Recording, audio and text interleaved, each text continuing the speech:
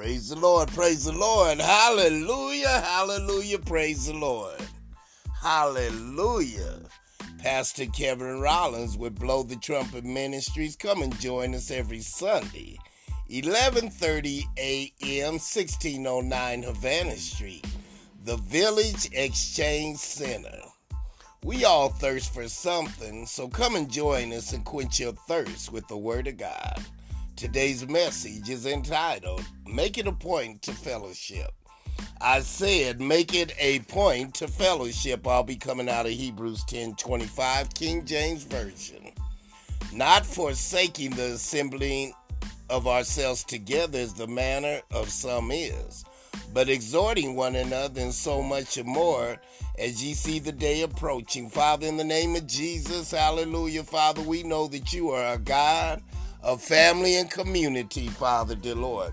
So we just ask, Father, dear Lord, as brethren in the common debt unto you, that we unite one with another.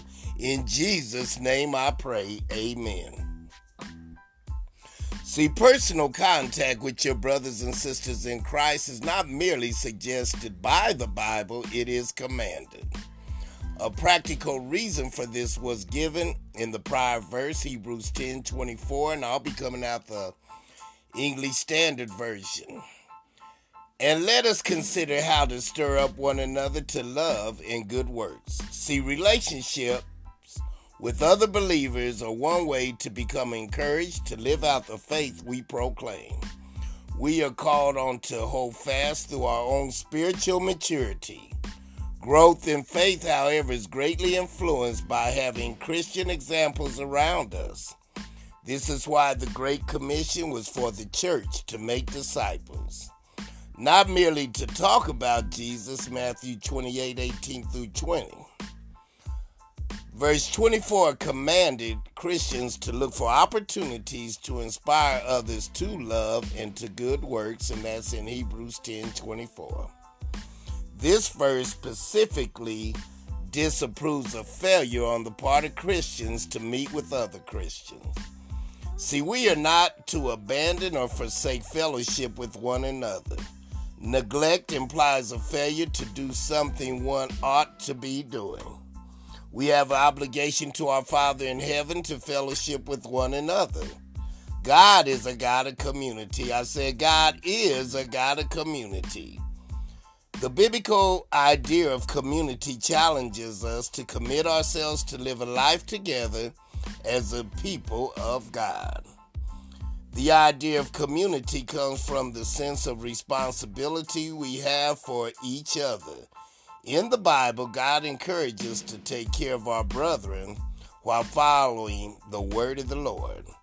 We must remember the importance of maintaining the connection with our fellow man to ensure a thriving community. In our dog-eat-dog world, when we feel the crush of hostility of our own failures, to have our community surround us with compassion and encouragement lightens our load, strengthens us, and gives us the courage to keep on trying. Our J-O-B, I said J-O-B, is to continue the community mission. Not to capture and convert, but bring Jesus Christ's presence into this lost world and make his power and love available to all. We must not be discouraged. We must not be discouraged.